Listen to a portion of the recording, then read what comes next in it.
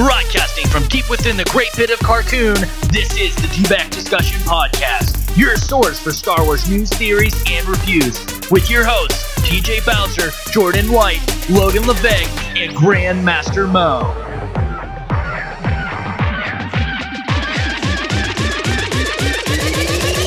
I have you now.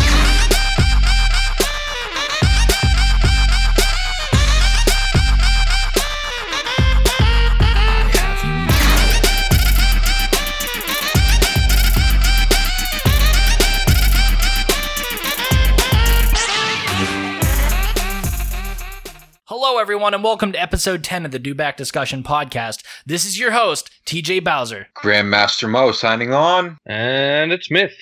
The man, myth, the legend. This is a very special episode. Myth is one of our writers for the Dback Discussion Network website, and he will be the one that be writing those articles that pisses all you guys off. I try to. Mary Sue this, Mary Sue that, and Rose is just a token Asian. And don't forget Finn, man. Oh, Finn. Token black guy, everybody. Token black Yeah, there we go. This episode, we got some Thrawn news. We got, here we go. What else? We got some new remasters of the Star Wars soundtrack, new alien race and Solo, Laura Dern crap, and some discussion topics. Of course, Logan and Jordan aren't here. They're busy all doing other stuff, but we don't need them. Padawans are not that necessary. All we got are our masters here. So, let's talk about the new Thrawn book. Mohammed? Oh, yeah. Well, I was really excited to finally get a look at this Thrawn excerpt.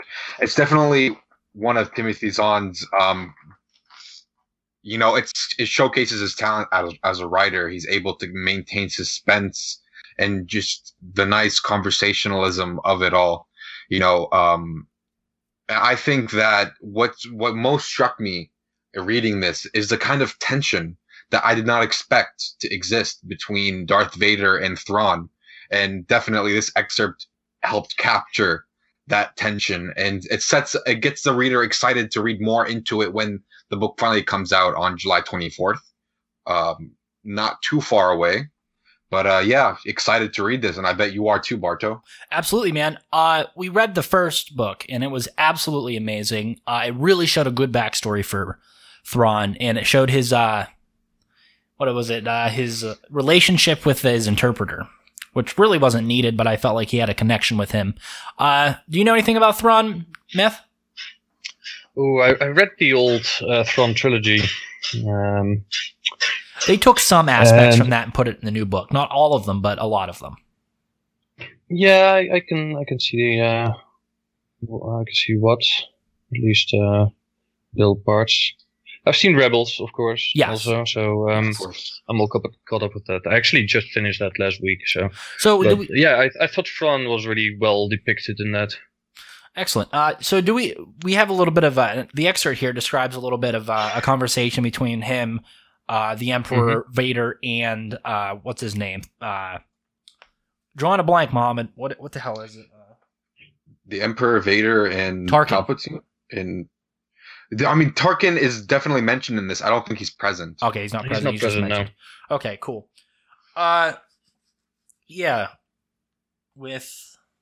It just kind of shows them talking back and forth. If you guys want to read it yourself, you can go head over to StarWars.com and read it.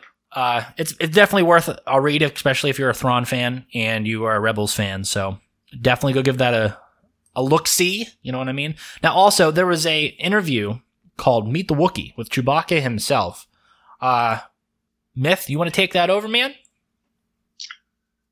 The Wookiee, where's my tab? This one, with Jonas Suotamo. Yes, the new Chewie. I still haven't got used to him being the new Chewbacca. A little shorter. Yeah, a couple inches. That's what she said. I'm vegetarian, man. I mean, come on. Yeah, the original Peter Mayhew stood out a staggering 7'2", whereas Jonas here only is 6'11", short little guy. Yeah. He's in the new Solo movie, as Mr. Chewie, the Wookiee warrior, you know. Himself. I think Peter Mayhew's knees kind of gave out on this one, seeing his height and stuff. You know, gravity isn't that nice to those tall folk. Right. I think Peter Mayhew probably did a good job. I mean, you read the article. If they tried to phase out Peter Mayhew so that Peter Mayhew and Jonas they both shared the role, kind of switching on and off in The Force Awakens, episode 7. Mm-hmm. And then Jonas took over completely for episode 8, The Last Jedi. Yeah. Yeah, I'm happy with his performance. But anyway, back to this interview here. He talks a little bit about what it was like to shoot the movie with Rian Johnson and how physical it is to play the role of Chewbacca here. And I guess it'd be hard to play such an iconic character because you'd have that pressure on you. Right. To nail it, because there's definitely a certain way that Chewbacca moves. And I feel like if you didn't nail that fans would be able to pick you apart. And if we know anything about Star Wars fans, if you don't do something right, you're gonna get freaking roasted about it.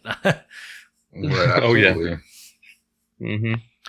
Now, what they don't talk about in the article is if the Wookiee noises or the Wookiee talk is done by Jonas, or is it like voiced over by Peter Mayhew? Who does the voices? I feel like he opens his mouth and then they do never a post. been Peter Mayhew, actually. It was always the sound designer. Yeah, I think we came have up with the noises.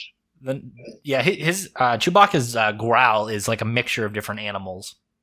Really? Yeah, if you watch the older documentaries and stuff about the original trilogy, they'll tell you all about that. Cool. Yeah, so I'm going to talk about a little bit of the new alien race in Solo. We're excited about this. We are, how many days out are we from Solo? We are 50 days, 23 hours, and 55 minutes out from Solo, a Star Wars story. But anyway... We're not counting. Yeah, no, we're not counting or anything. So, these new species are from Minban. Hold on. Damn it. They are... What are they called? Mimbanese. Mimbanese. Yes. Yeah. They look pretty interesting. I think they look like a Thundercat villain, but that's just... But these characters also appeared before in the Splinter of the Mind's Eye Legends novel by Alan Dean Foster, which was a direct sequel to A New Hope. And, they kind of look like... they're humanoid figures. Well, yeah, they're humanoid. For the most part. They have like mohawk type thing going on. They're runs down their back. Green fur. Yeah, they're definitely interesting. They're like, I don't know what to compare like them. Aquatic, but not really aquatic. They kind of reptilian. Reptilian, amphibian almost. Minban's like a gaseous, muddy planet, right? Yeah. Also, in the picture there, so. If you look in the picture that's associated with this article, on the left-hand side, that looks like a mud trooper. Oh. You see what I'm talking about? There was recently which released pictures of mud trooper. Oh, yeah. On the left-hand side, the guys with the goggles on his head. Yeah, that's a mud trooper. That is a new stormtrooper that we will see. In Solo, hopefully. Yes. In 55 days. Yep. But who's counting? Now, what I really find interesting about this is that, the whole canon versus legends debate. I mean, this is another example, Thrawn being another example as well, of Disney being willing to pull from legends, some characters, some material, and then adding it in and canonizing it. I mean, Leland Chi was tweeted at Holocron Keeper.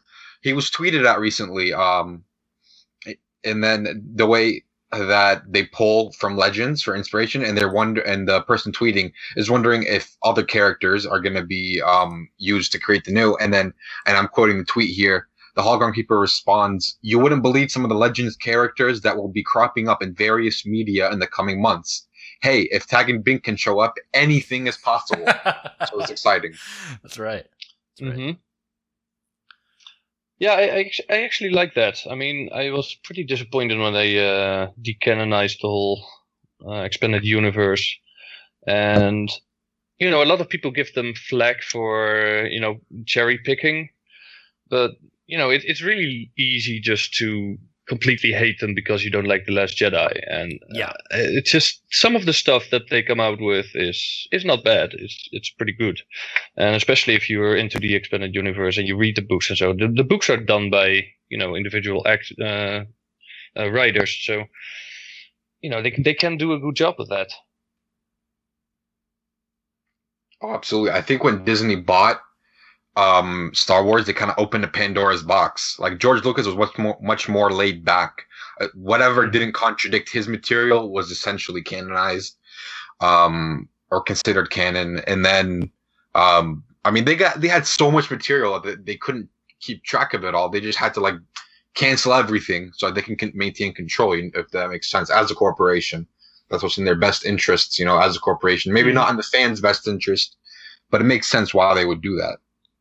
I agree. I completely agree. Well, from my understanding, there was always a team at Lucasfilm that was back-checking everything in the expanded universe that came out. So unless all of these people are gone now, they should have a really big understanding of what everything is and how the canon works. So I guess I can recognize there were some issues, especially with in the Legends, that Chewbacca died and they didn't want to have him die off screen, so they had to cancel at least that part. But overall I kind of like the idea of a blank slate, because there was a shit ton of actually content and games and everything. Yeah. But they really should get going on the creation train, because the games don't really add much up to this point, and the books and comics just get released so slowly. Yeah, I think they didn't want to be confined by what was already created. They wanted free reign to do whatever they wanted with it. Mm-hmm. You are free to do what you want. Yeah, we're also getting some remasters of all the first original 6 soundtracks. You can find them on Amazon for $11.99 a piece, which isn't a bad deal. If you are a big fan of the Star Wars soundtrack, you can purchase these. What is it for 3 of them? You can get it for about $35. Not a bad price. Not at all. This is long overdue, in my opinion. With digital remastering and stuff, it's definitely worth the investment if you're a hardcore, Star Wars music fan. I probably personally would just buy Episode 1 and just jam Duel of the Fates every day of my life, and then Muhammad would buy Revenge of the Sith. Oh man, that soundtrack is a great culmination of the previous 2, I think. Absolutely. It is, yeah. Start your morning off with Anakin versus Obi-Wan. That's just great. You see the way that the Imperial March is slowly introduced, the more and more Anakin becomes Darth Vader. It's excellent. Yeah. Yeah, so if you guys are interested, feel free to go on. Comes out on Star Wars Day, that's May 4th. May the 4th be with you, always. Yep. There's no vinyl release, unfortunately. That's what we want. I don't collect vinyl, so it's not really. There's a lot of people out there that do. Vinyl is so on the rise now in the last couple of years that I'm surprised they didn't actually put it out on it. Yeah, it's very interesting because vinyl's definitely made a comeback. Yeah, I have the Return of the Jedi soundtrack actually on vinyl. But it's not the remastered, of course. It's like the old, original. So, Mo, those blooper reels, bro. Oh, those blooper reels. I don't know if anyone had a chance, any other listeners had any chance to look at it. But I really enjoyed seeing Oscar Isaac, the actor for Poe Dameron, getting slapped by Carrie Fisher upwards of 40 sometimes. It's just great, It's such a serious movie, and there's a couple of comic relief moments here and there. But I do think it humanizes the whole story and the production of it, seeing blooper reels. For sure. We got those in the previous Star Wars movies also. Yes, of course. Yeah, I think blooper reels are always a big part of a release.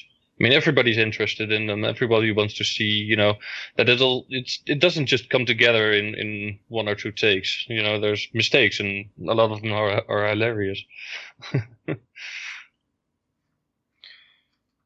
Well, I bet this next piece is really gonna get Myth going. Actually, let's let Myth handle this one.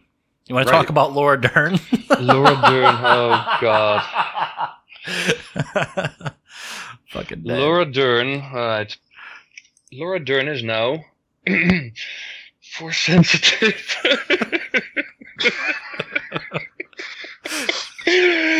Okay, so she had an interview with Entertainment Weekly, and she basically revealed that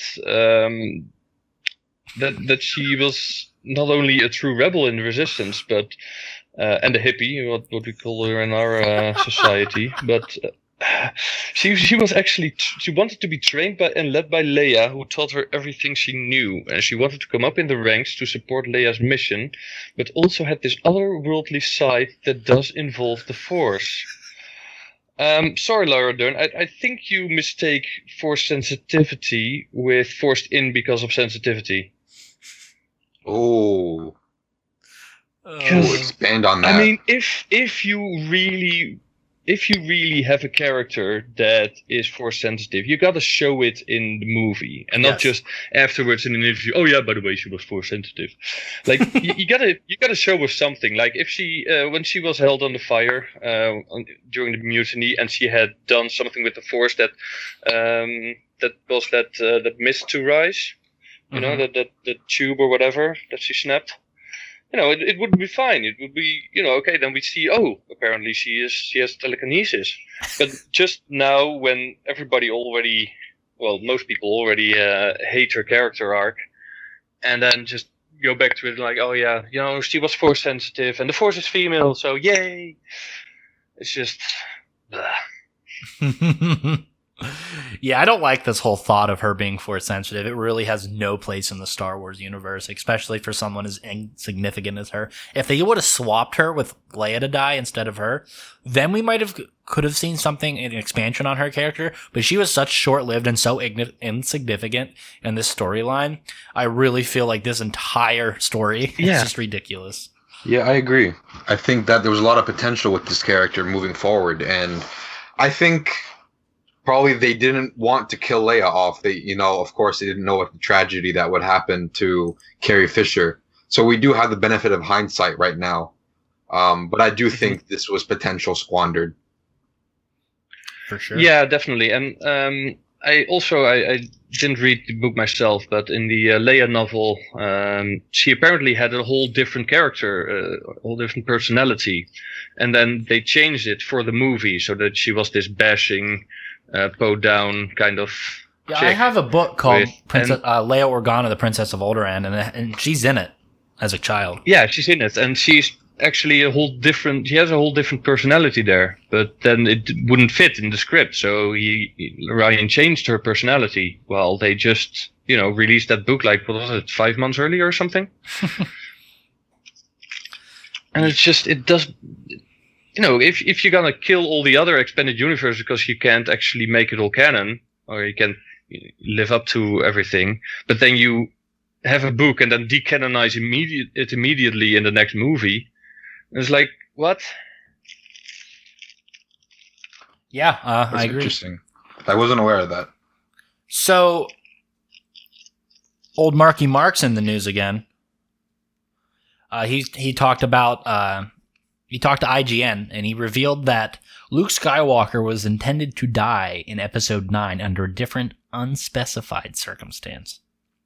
Aside from The Last Jedi ultimately having Luke become one with the Force, at the end of the film, the story element that would have necessitated Luke's death was ruled out for an entirely separate reason. You guys want to talk about the end of the movie again? Yeah, I mean, I do think that this piece of information kind of can push all the ones who hated the fact that Luke died to hell. Because, I mean, if in the how do I explain this? If originally had Lucas George Lucas maintained it, he would have killed off Luke anyway, then there's no reason that he shouldn't be killed off in under this new management of Disney. Again, it's really easy to hate on the movie. It's almost a cool thing to do. And I'm sure Joel has other ideas, but I do think this goes to break this idea that Luke is this immortal character that should never be touched. Oh, I have no problem with him dying on principle, but I have a problem with him dying the way he did. And especially with Carrie Fisher now gone, I just, she was supposed to play such a big part in the next movie, and now obviously she can't do that anymore. And I feel that because they also killed off Luke in the story, it's like it's a big gaping hole. I swear to God, if they fucking put Meryl Streep in there. Oh my God. Yeah, that was never going to happen. They already said they didn't want to mess with Leia in a CGI or with Mother X kind of way. They we're not going to do it at all. I think CGI would be kind of overkill. Stupid petition. Yeah, they don't even really do that good with CGI. I remember in Rogue One when they tried to put Cushing and Leia in there, and it kind of looked like shit. I disagree. It looked like shit. It served the purpose. It was, just a small. But I feel like that technology isn't good enough to be used long term throughout a movie. I thought it was nice to see, but I wouldn't want to see a whole movie with Leia done like that. Yes, just absolutely not. Yeah, of course not. I agree. I agree with what Joel said. Yeah. I wish Luke would have died during a battle, like in a battle. Like Kylo kills him and it kind of like secures his spot on the dark side. It's like, you killed your dad. You crazy motherfucker. Okay. Of course, Snoke made you do it. Snoke makes fun of you. You break your fucking sissy boy helmet, throw a temper tantrum. Okay. You're Kylo Ren. You're gonna do that. Then you go after and try to kill your goddamn uncle. Okay. Granted, we know why, because you thought he was trying to kill you in a moment of insecurity. Okay. But the way that they ended Luke, okay, I understand that he died doing a noble cause and he exerted all of his energy doing that force projection thing and everything. But as a fan, and as a Mark Hamill fan, I really wanted him to do like a balls to the walls fight, bringing down Star Destroyers, fucking blowing up entire armies, but I'm happy with the character we got. I'm happy with the Luke Skywalker and the take that we got on him. Because did we really expect Old Man Luke to be that amount of awesome? A part of us wanted, but let's be realistic here. He's I won't say he's elderly, but he's an older gentleman now. He's not going to be doing flips and shit, jumping off sail barges and killing Jabba the Hutt, blowing shit up. It's just not the same Luke Skywalker, especially after his fight with Vader and the Emperor.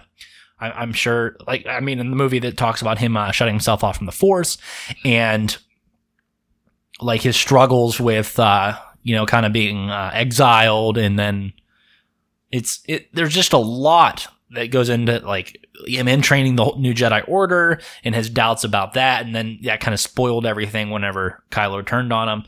I think it fit in the story well. He turned on Kylo. Yeah. It fit in the he turned on Kylo, so Kylo turned on him. But I feel like it fit in the storyline well, and I also would have liked to see the Knights of Ren show up. But because that's still an unexplored part of the story, but are they the Jedi that survived that attack? Like, what? Who the fuck? He said that. He said that in the movie. He did that? Okay, cool. Yeah, he said like, and Kylo killed a couple of his students, and then with a couple other students, they formed the Knights of Ren. Okay, like that. So that's definitely a setup for 9. For sure. Yeah, Rey training the new generation.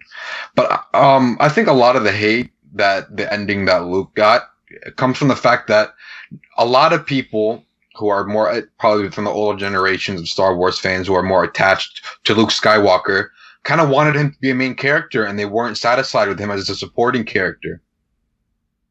He has a supporting role. But this isn't about No, Luke. I don't think they were really angry with the supporting role. I think they were angry with the changes and the in his character that weren't expected? Weren't actually not just expected, but not properly shown. Like they didn't really have the feeling from, oh, okay, I get why he turned now, because he just briefly says like, yeah, I sense a darkness in him and this and that and that. But fans aren't satisfied with why that happened. And I think that's the biggest issue that they have with it. Like, if they had shown something like he had visions of Kylo murdering all his students, and then he first ignored them, and then later on the vision got worse and worse, and that's why he confronts him, and then ultimately attacks him.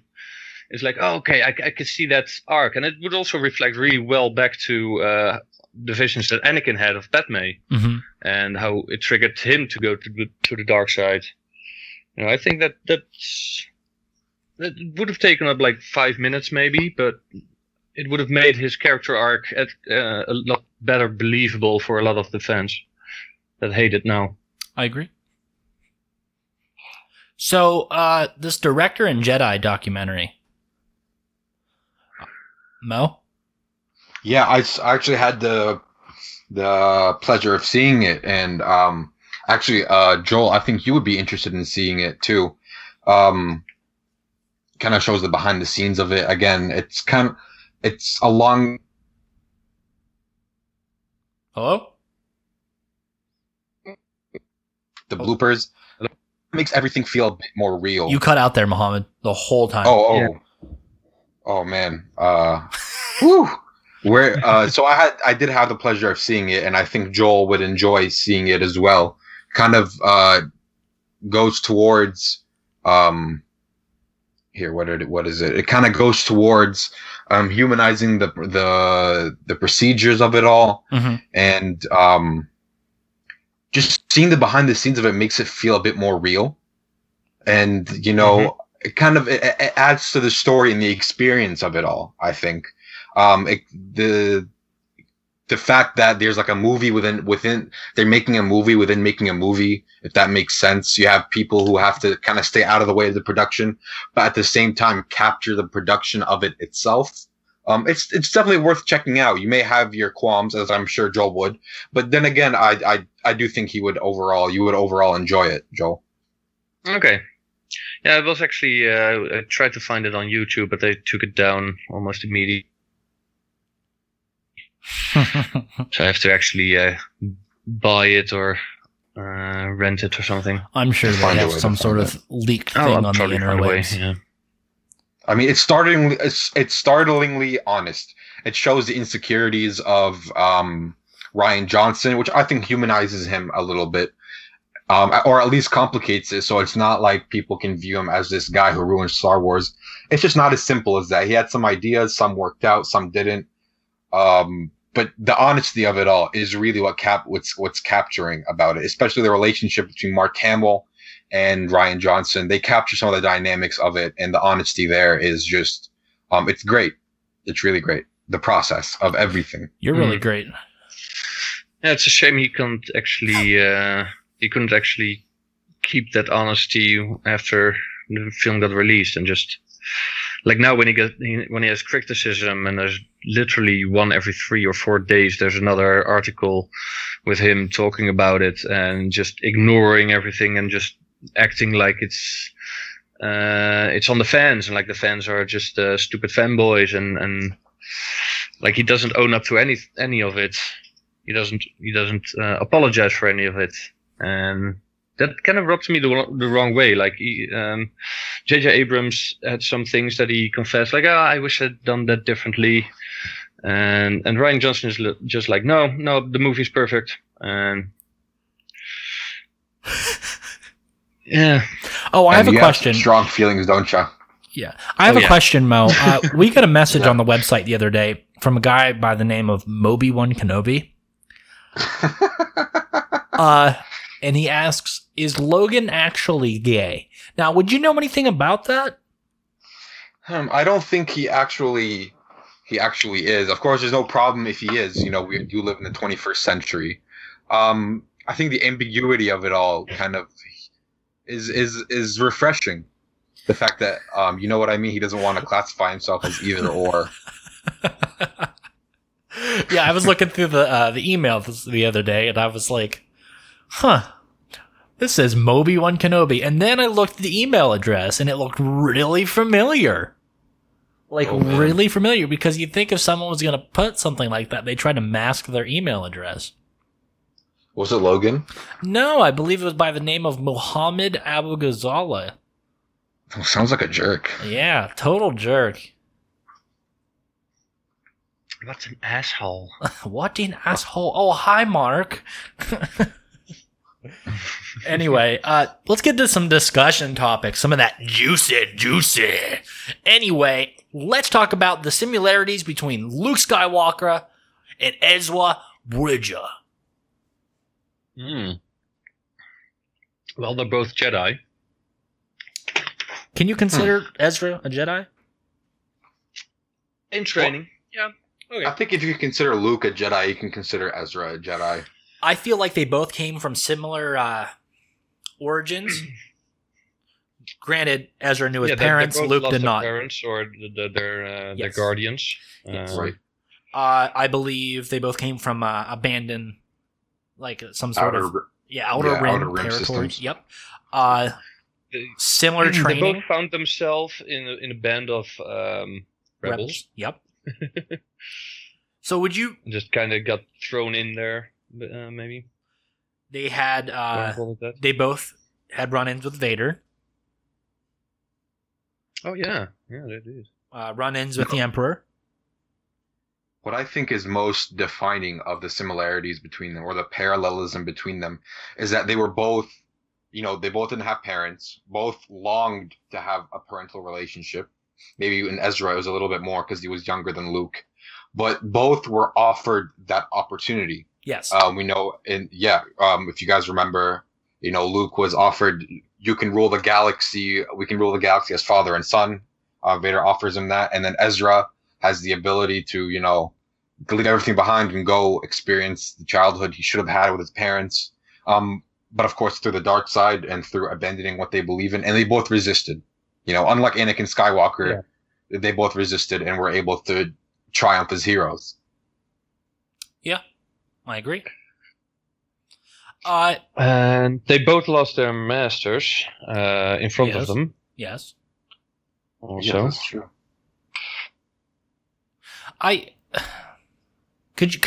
By saying this, could you agree that Ezra is the new Luke for this era? For this next generation, you mean? Yes. He also started out with a blue lightsaber and then got a green one, if I'm not mistaken. Did he start out with the blue one? Yeah, Ezra right. later on in the later seasons has a green lightsaber.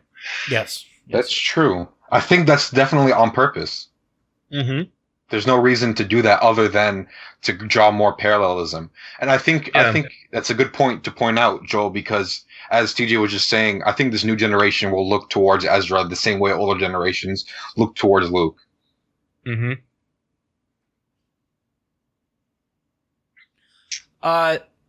Yeah, I can totally see that.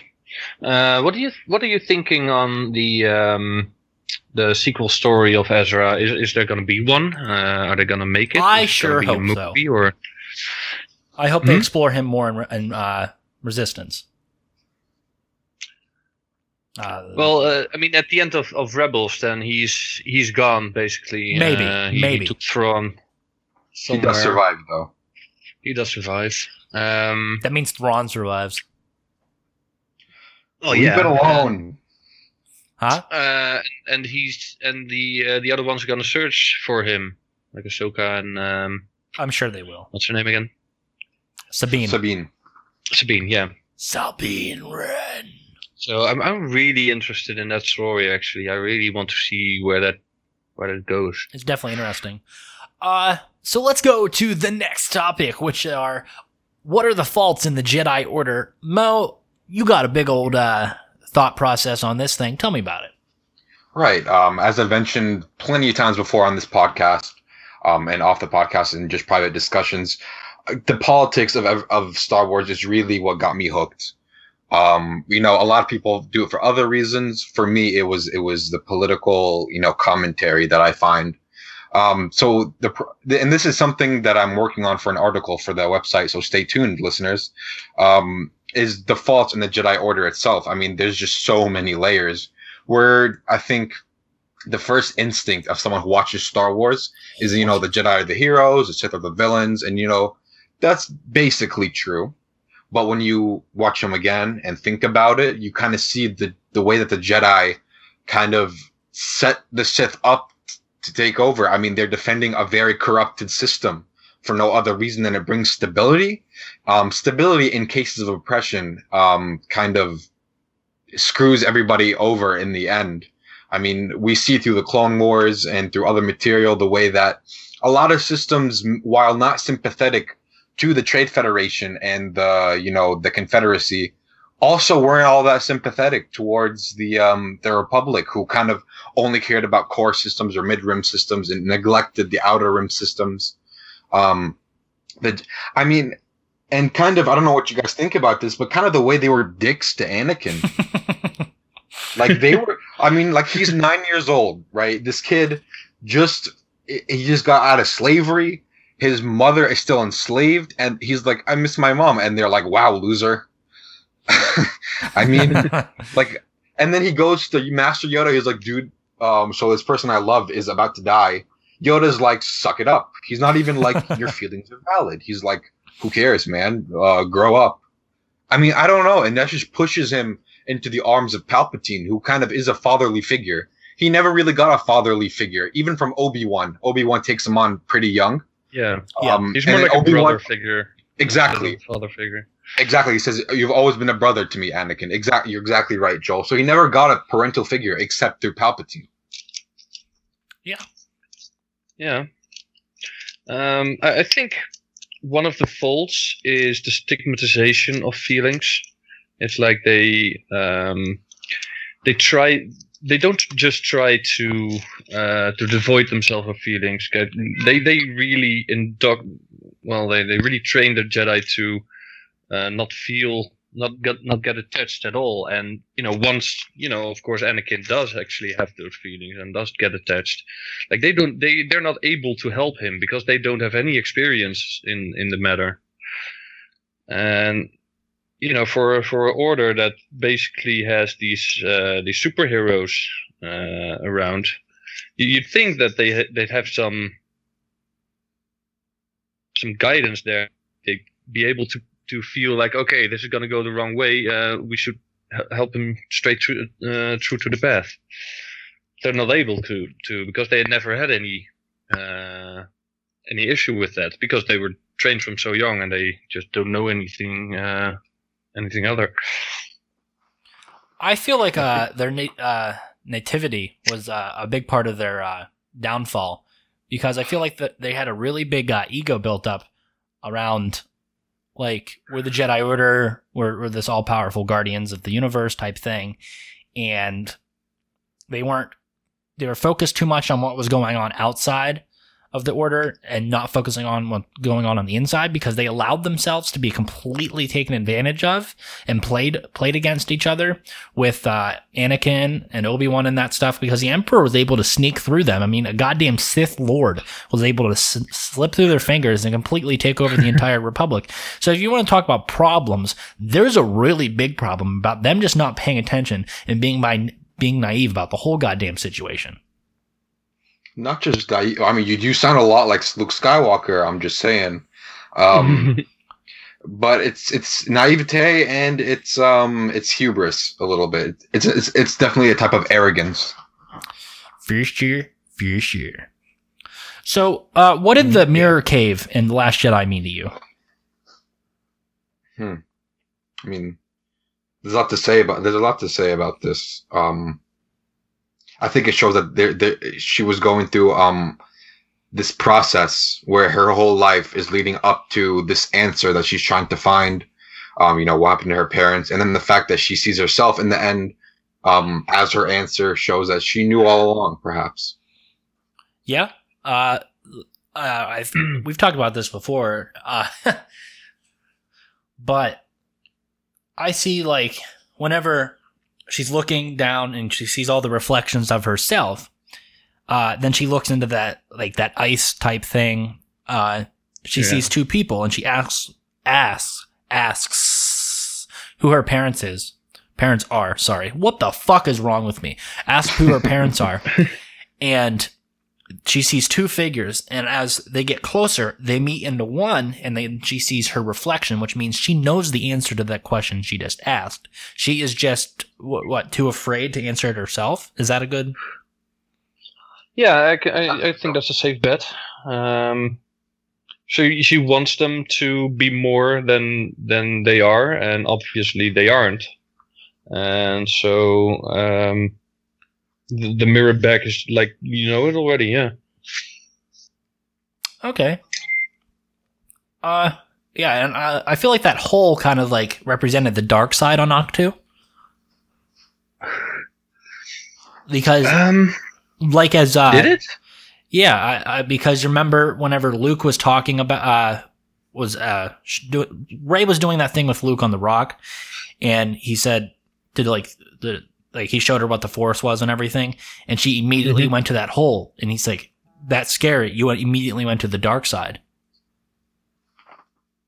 Yeah, but how did it actually depict the dark side? Because, in Luke's cave, the light can't just exist. Going in. The light side of the Force can't just exist. No, of course. But I mean, how does it actually show the dark side? As a dark hole. Luke goes into his cave, you see him. He sees Vader, and he fights him, and then it shows him that you can become Vader if you don't. This is the parallel. This is Rey's parallel to that scene. Yeah, of course it is, but there's no depiction of the dark side there. It's just like, who are my parents? You know that already. But from what Luke said earlier, that symbolized the dark side on the island. Like Snoke said, as darkness rises, light does to meet it. So you're not getting what I say when I'm like. You don't understand that cave is linked to the dark side. You're breaking up a little, so we can. Well, we're talking over each other, so that's gonna happen. From what you're saying is that you don't understand is how that cave is connected to the dark side, or how that represents it. No, I just don't see how it shows the dark side. Oh. I don't think it shows the dark side. I think it kind of shows it represents the dark side on the island, and it makes her, whenever she enters that cave, it makes her ask a very personal question. It shows attachment at the end of the day, does it not? It shows attachment, which is something that it shows weakness, which would lead to the dark side. The dark side. Fear leads to anger. Anger leads to hate. Hate leads to suffering. Okay, right. We got our answer. I can live with that. Cool. Good old Grandmaster in for the save there. Thanks, Mo. For our last discussion topic, this is going to be a little... We talked about it earlier, but we're going to talk about it a little bit more in depth this time. Should fans engage Legends materials since it isn't canon? Should we still go back and read those books and accept that information? Joel? Yes, absolutely. Okay. Because first of all, it's such a rich universe that at this point the canon universe is just lacking in content. So if you really want to get your hands Star on Wars content, Legends is the way to go. For sure. At this point, but also because for me, I don't really care about this trilogy anymore, and because I don't care about this trilogy anymore, I basically feel like, you know what, they decanonized it, I'm recanonizing it. Yeah. So you're looking forward more to Solo than you are Episode 9? Yes, actually. Okay. I mean, as much as I want to distance myself from Disney Star Wars, it's just like, at least there's something there that I feel is intriguing, can be intriguing if they do it correctly, and I'm willing to give it an open mind viewing, and base every review of every movie on the movie itself, and not just all the past stuff. Yeah. So Donald Glover, man, I love Donald Glover's Lando already from that little snippet in the teaser trailer. I think that he's just spot on. Oh, for sure. I think just adding on to what you said, I think that just because it's Legends doesn't mean it didn't happen. That's to right. be honest with you. And also, like the Legends canon or the Legends arcs are so deep and so well written. Most of them, not all of them, but most of them. And if you really hate what they did to Luke Skywalker, then go to Legends, and you have a perfectly good Luke Skywalker there. And he's not infallible. He's not. He doesn't fail. He does not fail. He has his struggles, and it's so well done. And there's so many stories in there that just give me goosebumps. At least Lucasfilm has something to pull future content from. Of course. I think they will. Yeah. Oh, they definitely will. It's just such a gold mine of wonderful, wonderful stories that if they didn't, they're stupid. What's your guys' favorite Legends content? Thrawn, the solo stories, and the X-Wing series. Oh my X-Wing god, the Rogue Squadron series. Wow, man! These 8 books. Oh. And so I also the gold. Tales from That's series gold. by that Anderson guy. The Tales from Tales from Jabba's Palace, Tales of the Bounty Hunters. Yeah, I have those books, and I think they're wonderful. And I love how they show us the origin story of IG-88. Oh, that's in there? Oh, I forgot about that. It's in the Tales of the Bounty Hunters book. I believe it's the first chapter in the first story. Actually, it is. It shows it tells it from his perspective of activating and seeing all these other ones and them escaping from the thing and murdering everyone. It's pretty crazy. Oh, and don't forget all the Old Republic stuff. That's also Legends now. Yep. And there's some gold there as well. Absolutely. So thank you guys for joining me on this impromptu podcast. This is actually the second time we recorded this episode. The first time we recorded this episode was just Mo and I kind of fucked up the audio by having my mic turned up the whole way, and it sounded like I was screaming into the microphone the whole time. But thank you, Joel, for joining us. We'll probably have you on here again. Yeah, no problem. We appreciate your input, and you definitely have a different perspective on looking at things, especially in the Star Wars universe, and we appreciate the work that you do for the network and everything else that you contribute. Mohammed? For sure, Joel. You're great. No. I loved having Joel. I definitely hope we have him again. His cynicism is kind of refreshing. That's right. It's better than Logan's douchiness, and it does bring some balance to this force, doesn't it? Right. Me and TJ, you can do anything. We're thumbs up. That's right. I kind of agree with everything, and then Joel is here to bring me back down to earth. I'd really like to see Joel and Jordan go at it. Oh man, we need to play Battle of the Heroes. It's like the anti-hero versus the elitist. Yeah. It's excellent. Sure. But anyway, that'll be all for the episode 10 of the Dewback Discussion. Thank you guys. You also can visit us at dewbackdiscussion.net. Find us on Facebook, Twitter, and Instagram. We have a YouTube channel called Dewback Discussion. On our website, you can contact us, meet us a little bit, read some fan fiction, read some articles that is updated daily. Well, at least we try to. Yep, feel free to contact us at any time and listen to our podcast. We'll be back every week. And I'm also planning to do a lot of fan film reviews, so if you're interested in that, just stay tuned. Excellent. Thank you, man. Well, that's TJ Bowser signing off.